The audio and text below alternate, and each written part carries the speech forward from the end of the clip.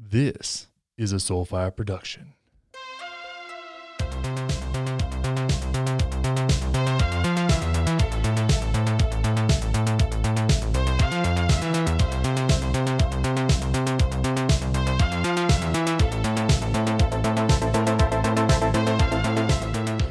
Hey everyone, Connor Wanders back at it again in this wild world that we're living in now. Hope everybody's staying safe out there. Actually had my first, the first person that I know personally in real life that has been confirmed a carrier of COVID-19. So he's on lockdown. He is one of the hosts of a fantastic Westworld podcast called Freeze All Motor Function. So go check that show out if you're into Westworld. And if you listen to the top 3 series rundown last episode, then you know I have an affinity for that show and the mind-bending nature of it. But yeah, that's Jared Borslow. Give him some love. If you're a fan of that show, send him something nice. Say something nice to him. So, oh man, things have been going on. Lots happening. I have a really fun show for you today. We're talking about, of course, we got a coronavirus update in the state of things, and we're going to get into some surprise news. We're going to talk about money, and then in a new segment called The Rundown, I'm going to be breaking down corporate socialism, what it is, what it means. It's a buzz phrase nowadays, so I think it deserves a little attention. And what I want to do in The Rundown as we continue, this will be the place, the Segi, that I break down a concept, a thought, an idea, a book perhaps, maybe a movie, something that's relevant that I think would be fun to dissect a little bit. So today that is corporate socialism. Tomorrow, who knows what it could be? It's all up in the air right now. Goddamn, so many transitionings happening, and I think that I don't think things will be. I hope they aren't the same again. And I mean that in a good way. I think that we're going to test the faith that we have in ourselves to rebound from something like this. I think the level of transparency that we have access to now through this entire process and this whole coronavirus process has shined a light on a lot of things that deserve attention that maybe didn't get attention. It's so easy for us to float in and out of our normal day-to-day lives without actually considering the processes that create the world that we live in and how we can get involved in those. And I think this is something that's going to put us in a position where we have no choice but to really acknowledge what's happening, the flaws in our current systems, and what we can do to be better. I think it's interesting that, Rand Paul, if you don't know who Rand Paul is, he's kind of a pseudo-libertarian type character. I believe he's a congressman. And was kind of pushing for not helping people out. He didn't want to give people money. And make no mistake, this is giving people money. That's what we're getting now. And we're all getting, a lot of us will be getting checks in the mail or direct deposits from the government, which is unprecedented.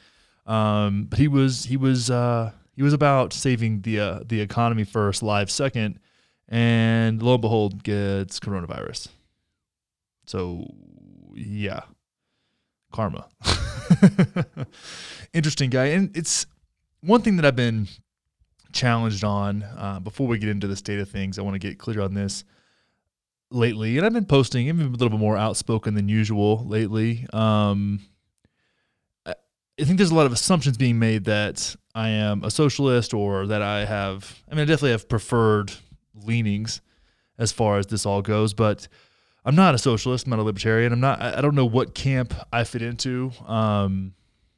If there was people in that camp, I'd look at like the Kyle Kalinskis of the world and say, okay, well, there is this left wing of libertarianism that makes a lot of sense, which is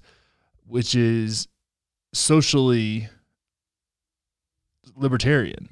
Like, do whatever the fuck you want, but also acknowledges the role of the government in creating an environment that provides people with the opportunity to contribute to society in a meaningful way. And recently got into a debate about what rights are. What are rights? And the argument was that rights can't be something that require the labor of another that is akin to slavery, which I think is some really kind of out there, backwards, alt-right talking point, as if someone is proposing in the world that people should work for free, right? Like using slavery as some kind of like triggering, we can't do this thing is so fucking silly to me. So silly. And I think, as societies progress, there is a time to reassess the rights that we have. I think that's pretty fucking straightforward. I know when the Bill of Rights was drafted, it was about 100 years before the abolishment of slavery. So you can infer based on that the people who drafted that, at least several of them, right, that put that together, the men that put that together, believed it was a right to own slaves at that time. If you want to draw a contrast. So shit changes.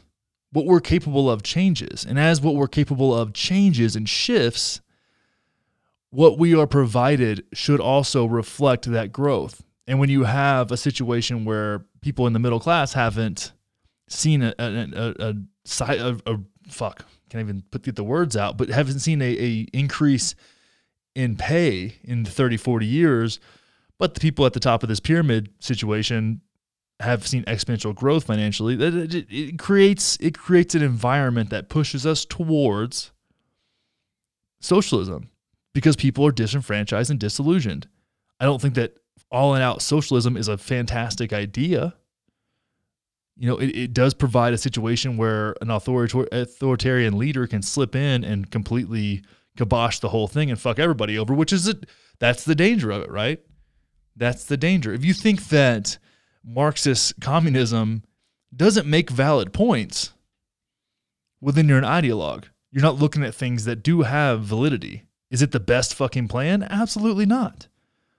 Absolutely not. But I do want to try and do the best I can to get clear on like where I'm coming from here and what this all kind of means to me and where I land with it. And I believe that as we've progressed as a society and as things become more available, things like healthcare and education should be treated in the same way that we treat K through 12 education. You have access to those things. At this point, and the way that we're behaving and the agreements that we've made in the world is that you need transportation, for example. You need a basic education and you need transportation to contribute to society. So in that agreement, we provide education, K through 12, and public transportation because you have to have some way to get around, most likely, to contribute to society. So we have created systems to back that up.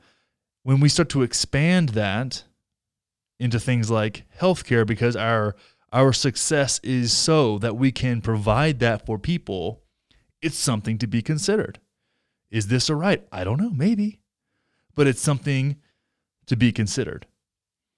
Now, I'm a believer that if your beliefs in what is quote unquote right, the right thing to do, if your beliefs about what is right are in complete alignment with your self-interest, you're probably being naive. And you're leveraging confirmation bias, which is part of human nature, but you're leveraging that to create your decision-making, which is a dangerous, dangerous place to be. So I hope that sheds a little light on me and my thoughts and my beliefs. But with that being said, let's get into the state of things.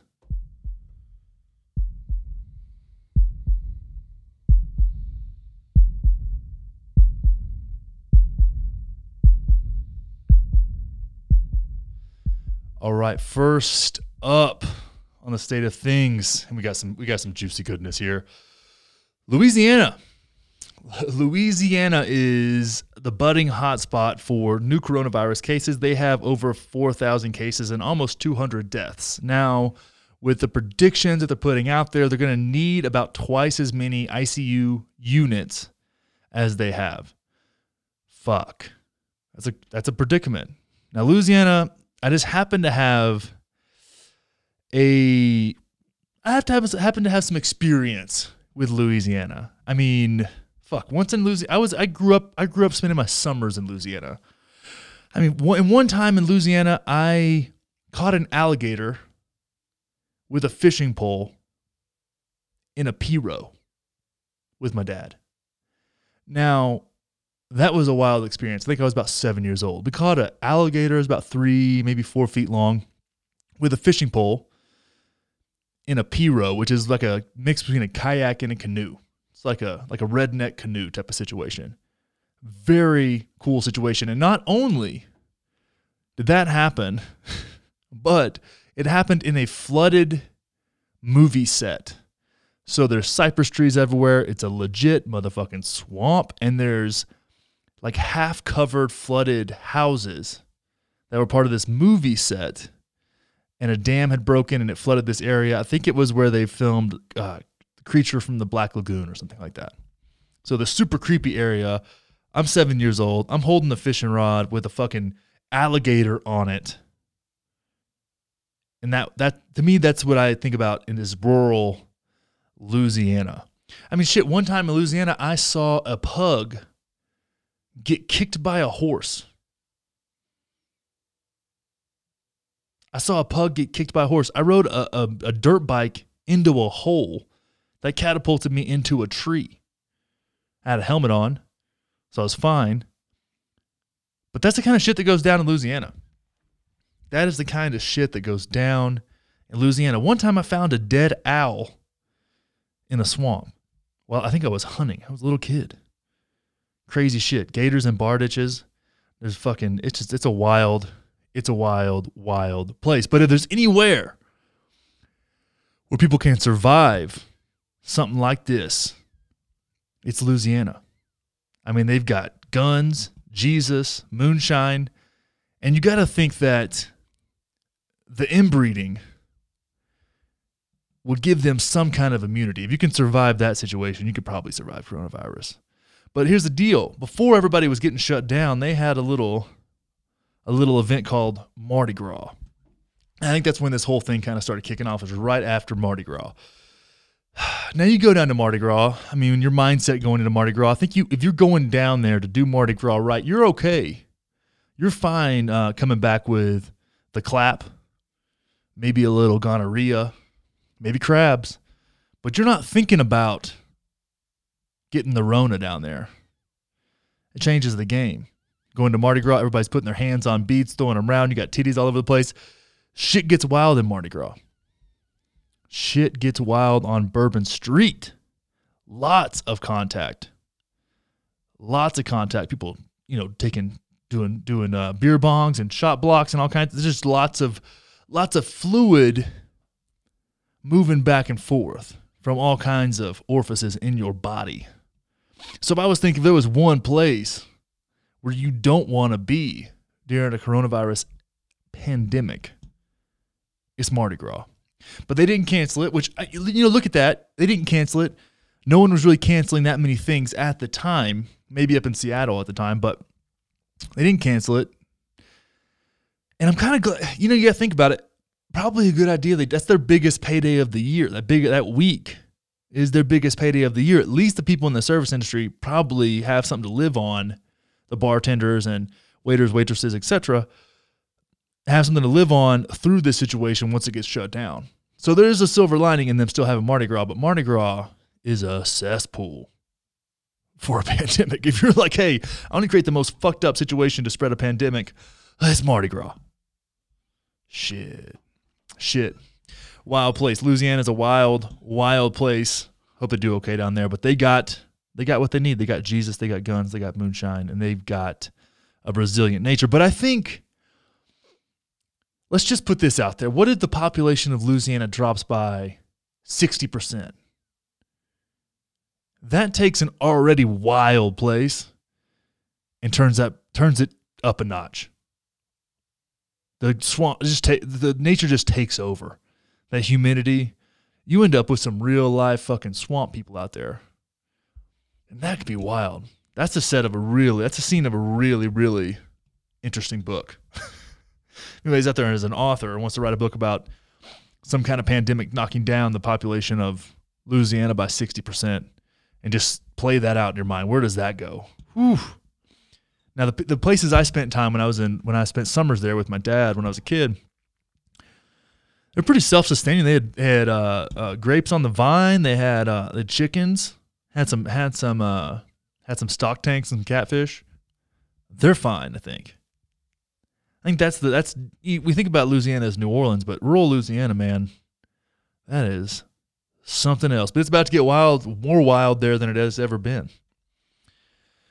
Whew, Louisiana. All right, moving on. This has been a story that's been bouncing around for a few days, and I want to dive into this because I think I have some views on this that are a little different than the popular left. So Bill Ackman is a billionaire hedge fund manager. He went on CNBC last week to tearfully warn that hell is coming and to beg the White House to shut down the country for 30 days, while he was knee-deep in a bet against the markets that netted him $2.6 billion from an initial investment of around $27 million. So here's the deal. Here's the argument. The argument is that Bill Ackman, old Billy Ackman, has a lot of influence on the markets by what he has to say. He went in saying things like Hilton and Starbucks were going to tank, and this is gonna halt progress essentially in the United States. And the assumption then is that people acted in alignment with what he was going to say, which I'm sure some people did. But I feel like he's being criticized for this, for manipulating the markets and then making $2.6 billion for his hedge fund there. But I feel like you look at this guy, look at this dude, he did exactly what he said you should do. That was probably the advice he was acting by, his own. It was clear that the markets were going to tank. It was abundantly clear.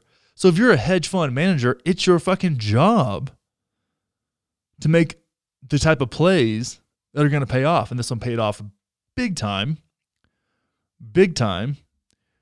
And I think, this dude probably they said even lost his ass in other investments. I see people taking this stuff out of context. And this is where I think this like hard line left against things like billionaires, millionaires, is you're not taking in the whole picture here.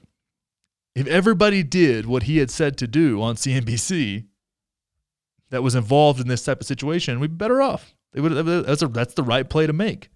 As soon as this happened, I used my little micro investing app to invest in Zoom communications, which we'll get into later, and Slack, because those are vital for remote work, which is a big part of this. And those had tanked. I got them low. I don't feel like a bad person for doing that. It was like, well, here's this because everything else is fucked. Do something with what you can here. Try to save your ass. I don't get the criticism. I'm sure this guy isn't like a great human being. I'm sure he's not necessarily on the side of everything going hunky-dory for the rest of the population. But at the same time, you can't hate the player here. This is the way the game is set up. So you got to look at this, and you're gonna isolate him as if he's a symptom of the problem. He's not the problem.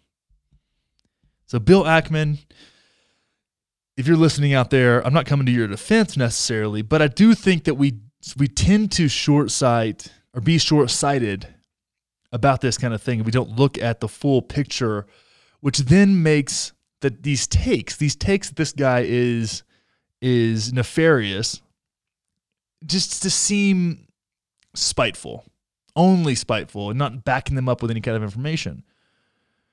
And it's not a full picture. It is not a full picture. So Bill Ackman, he made the money. It's done. And we'll get into this a little bit later with the conversation on corporate socialism. But I think the motherfucker did what he said he was going to do. It doesn't seem like he lied. No one's saying he lied about what was going to happen. It was clear that was going to happen. I don't think he necessarily changed the trajectory. He definitely didn't help it any. But this is the world we live in. Don't hate the player, hate the game. All right. Now people are lonely, and that moves us into our next topic here. Oh my God. And this is going to be, you're going to get to the pleasure of hearing me try to read little excerpts from this article. But right now we're talking about Zoom sex parties. And this was written by a guy named Andrew Kahn for Slate. The title is Coronavirus Diaries. I went to a sex party on Zoom. I'm going to link to this in the show notes. Definitely go check this out. This is fucking hysterical. So to preface this, the author of this article is affiliated with a guy who runs these kind of underground sex parties.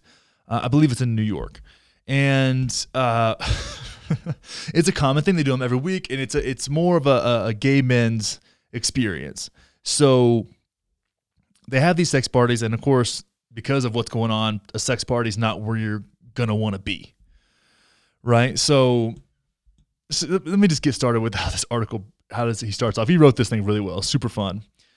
And this is from the article. About 15 minutes into my first sex party on Zoom, the dicks came out of the pants. There were more than a dozen of them. Once in a while, someone would offer a compliment, a whimper, or a flick open a bottle of lube, prompting Zoom to showcase them as the featured speaker. By the half-hour mark, all conversation had ceased, save frequent requests for the host to please mute when there was disruptive background noise. Some things never change. Now, they don't want background noise like traffic or any kind of background like TV on, anything like that, but they were allowing sex noises. So if you're making those sexy, sexy noises, then that's fine. This is okay. But, friends on the TV in the background, not the move. Don't want that in your Zoom sex party.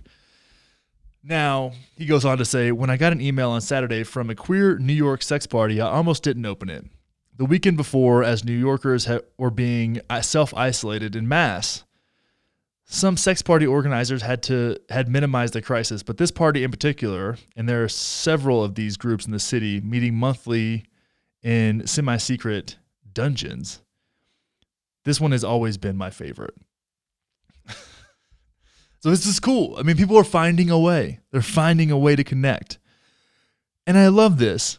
It's just a dozen or so dudes that love dicks getting together and jerking off. This is the kind of community we need in the world. Perseverance, ingenuity, creativity. Now, continue from the article. As the hour of group Zoom sex approached, I hit some dirty dishes and showered, but I didn't brush my teeth or purify any other orifices. I did put on a jockstrap under my sweatpants. That's prepared. You don't want that background to look messy. You don't want that background. You don't want dirty dishes in the background. You don't want to be that guy. That's distracting you from the D.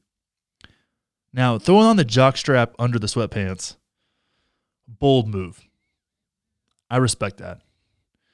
That's a nice mix. And here's the thing about undergarments in general. If you're hetero or homo, whatever you're doing, whoever you're fucking out there, what's going on under those pants? Sweatpants, jeans, skirts, whatever. That's an opportunity for a surprise. That is an opportunity for a surprise. Don't miss that opportunity. If this situation has showed us anything, don't miss an opportunity. Maybe they're boy shorts. Maybe they're classic. God damn it. Oh, I can't quote Will Ferrell right now. All right, let's keep going. I entered the meeting with my video off. Peter, who was serious but not intimidating, came on screen and made small talk. There was no pressure to show your face or anything else. He explained in soothing tones, I just want to make sure everyone feels like they have an outlet. The previous night, a 3-hour jerk-off party, had been full of talking. Some participants that had been dealing with symptoms of the coronavirus. So people that have the Rona are still in there getting their jollies off. And that is inclusivity. You're not going to catch corona via Zoom. Why hold back? Maybe you just started seeing somebody and they got the Rona. Hey, FaceTime sex is still on board. Get that Zoom call. You can even record that video with their permission. Record that video, keep it for later. With their permission. Don't sneaky record anybody's shit. That's fucked up. That's a betrayal of trust. Don't do that. All right. Oh, here we go. This is setting the stage. This is the thing. Here's the thing about gay men that I really respect. They will make a dramatic entrance. Straight guys don't do that. Straight guys just come in, fucking pull their clothes off, probably don't even go down on whoever they're about to fuck, and just get to it. But gay men can make an entrance. Listen to this shit. The first guy on Sunday to turn on his video appeared in complete darkness with dramatic opera music blasting. What? This guy he was like, you know what? I'm going to go Phantom of the Opera on these motherfuckers. What? That's the fucking move. The opera faded out. Some lurkers turned their cameras on, and the conversation took on the friendly, nervous rhythm of an age-diverse gay book club. I turned my camera on. The stroking began soon after, our various rhythms and timbres overlapping like a minimalist composition. This is fucking jerk-off a cappella right here. The stroking began soon after, our various rhythm and timbres overlapping like a minimalist composition. I don't know what the fuck a timbre is, but this guy's got a knack for words and obviously got a knack for stroking his wang. I switched for a while to the app's gallery view, a grid of dicks, slack jaws, bellies, and butts, mine included. Towards the end, a threesome dialed in and showed us some split roasting. Peter asked us to let him know if we were going to come so he could focus the view. A few people did. When the hour was up, we all said goodnight. That's a day right there. And just for clarification, split roasting, I had to look this up, is a verb involving 3 people, 2 active males and 1 passive female or male. 1 person penetrates from the front and 1 from the rear.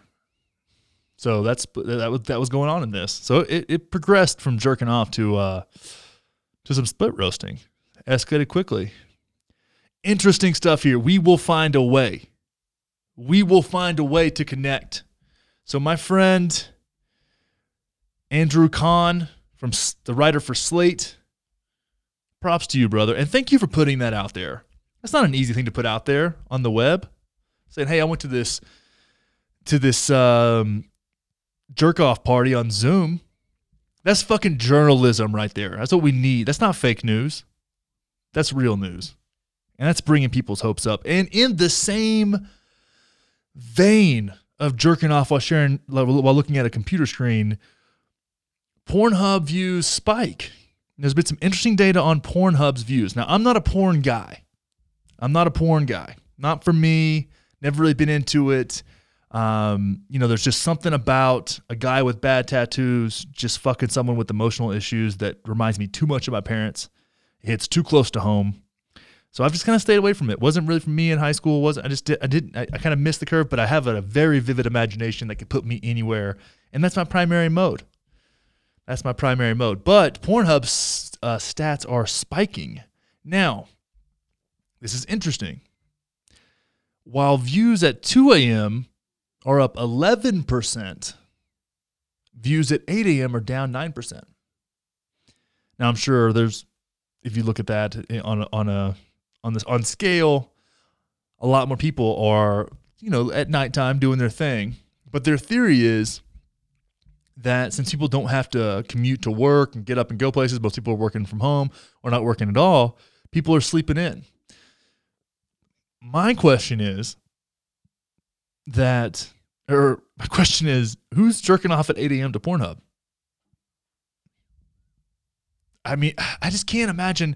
For me, I like to hold the seed in. It gives me energy. It gives me that chi. I like to keep the seed in unless I'm really going to get something out of it. Whether it's some good sex or whether it's just a good rub down sesh on my own. I want to make it worthwhile. I think getting up at 8 a.m. and jerking off is a bad idea. For men, anyways. I can't speak for women here. It might be a good mood stabilizer. I don't know.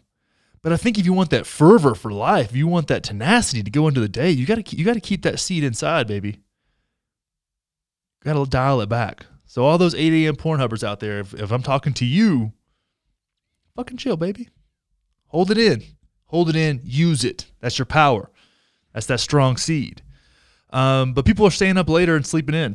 That's how it's going. Now, here's one thing. Here's something else to just speak to the goodness, the general goodness of humanity. In the wake of Italy's lockdown, Pornhub announced that it was going to give Italians free premium subscriptions through the month of March. Pornhub has decided to donate its Model Hub March revenue to help Italy overcome an emergency. A message reads on the site in Italy. To keep you company at home during these weeks, you'll be able to access Pornhub Premium for free for a whole month, no credit card required, and Italy's Pornhub views are up 13.8%. That's beautiful. That is beautiful. We're lonely out there. We're lonely out there in the world, and Pornhub is doing what they can do to provide us with a little silver lining, a little something special. Also, coronavirus-related porn is through the roof. So if you want to watch two girls go at it and maybe a DoorDash guy busting in a hazmat suit, they got you. They've got you covered. Always pertinent. Oh, man. So that's the state of things. That is the state of things. Somehow we covered coronavirus, hedge fund managers, Zoom sex parties, and Pornhub all in one segment. That's the kind of shit that you're going to get on Connor Wanders. Nothing is off limits. Nothing is off limits. This is the opposite of mainstream news. Now, with that being said, it's time for the rundown. Let's get into it.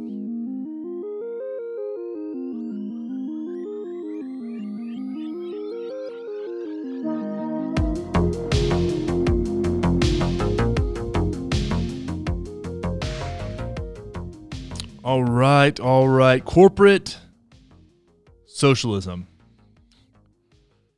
Interesting concept. And I have to admit that when I heard it, I was like, oh, that makes sense. That makes sense. I can see where they're coming from with that.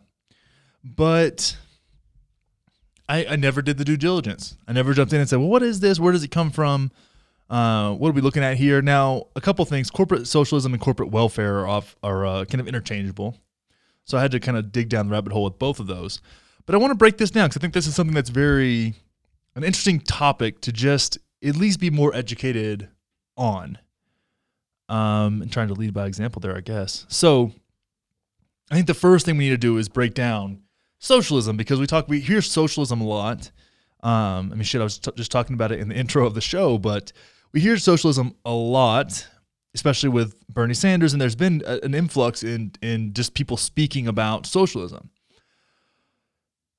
which inherently has its problems, of course, as does capitalism. But I think we don't get into the actual definition. So here's the Merriam-Webster definition.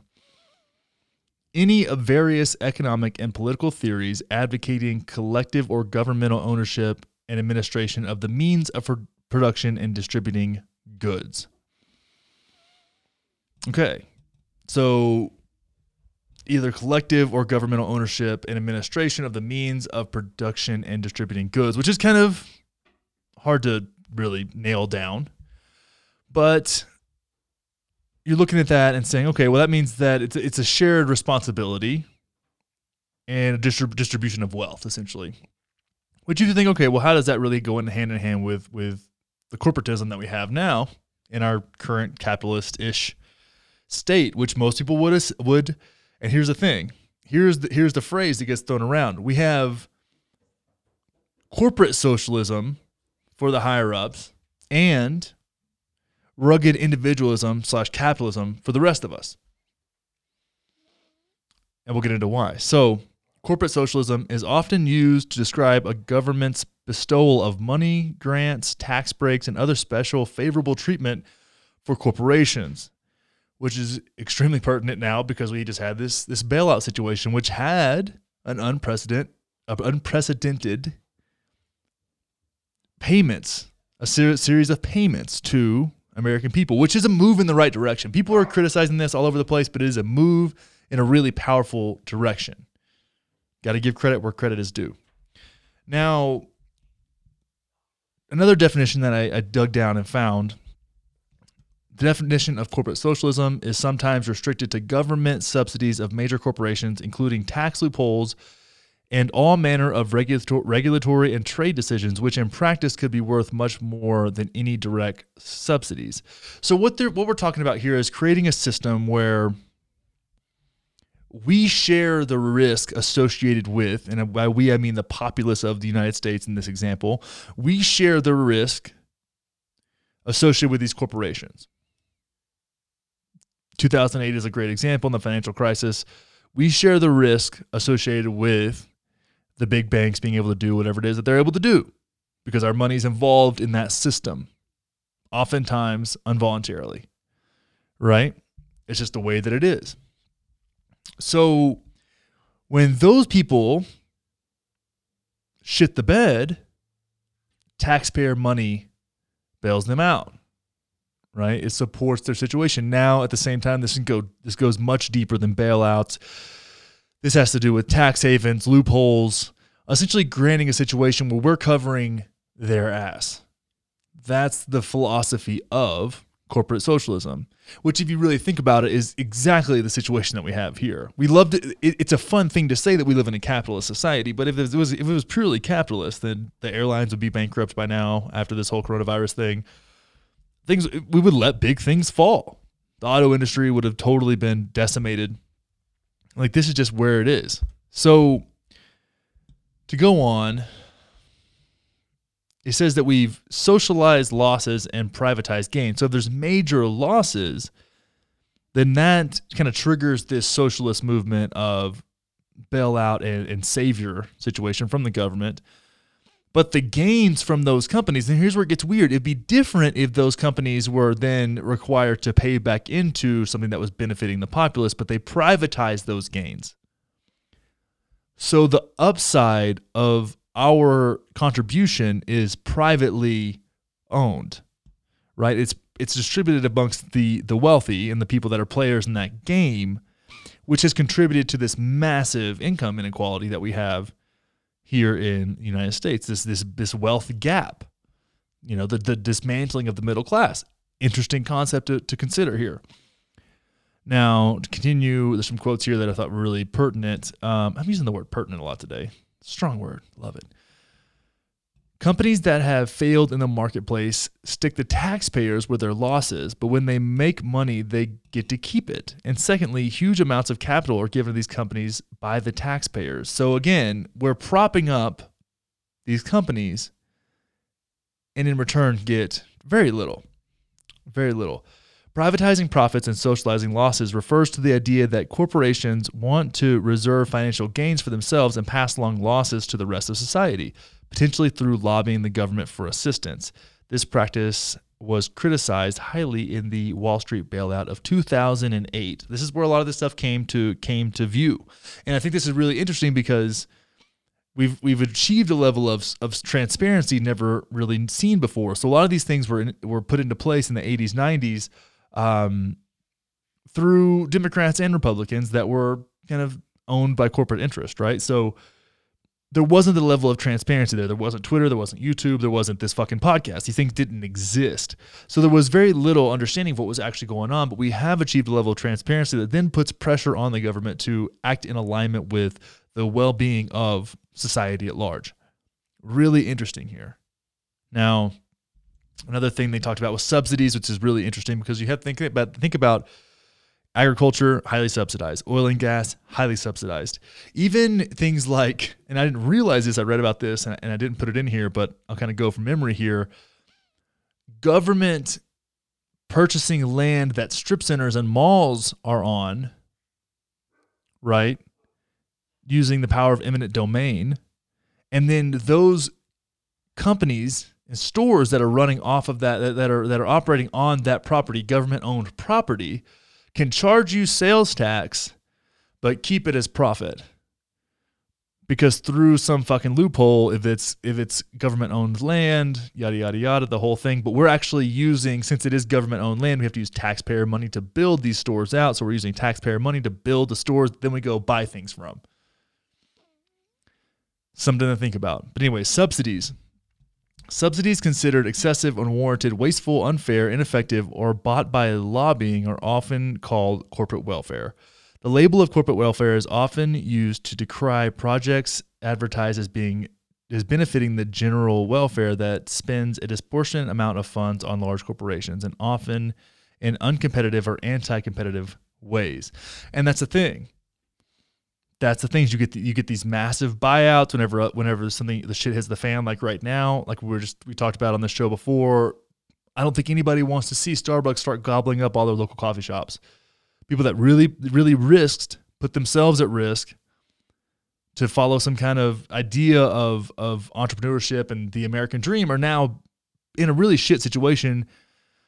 But the corporations, I would rather see all of Starbucks fail, right? In this example, all of Starbucks fail and be replaced by local coffee shops, right? Or let somebody else come through. They're going to be irresponsible with the amount of cash they have on hand and how they've set themselves up.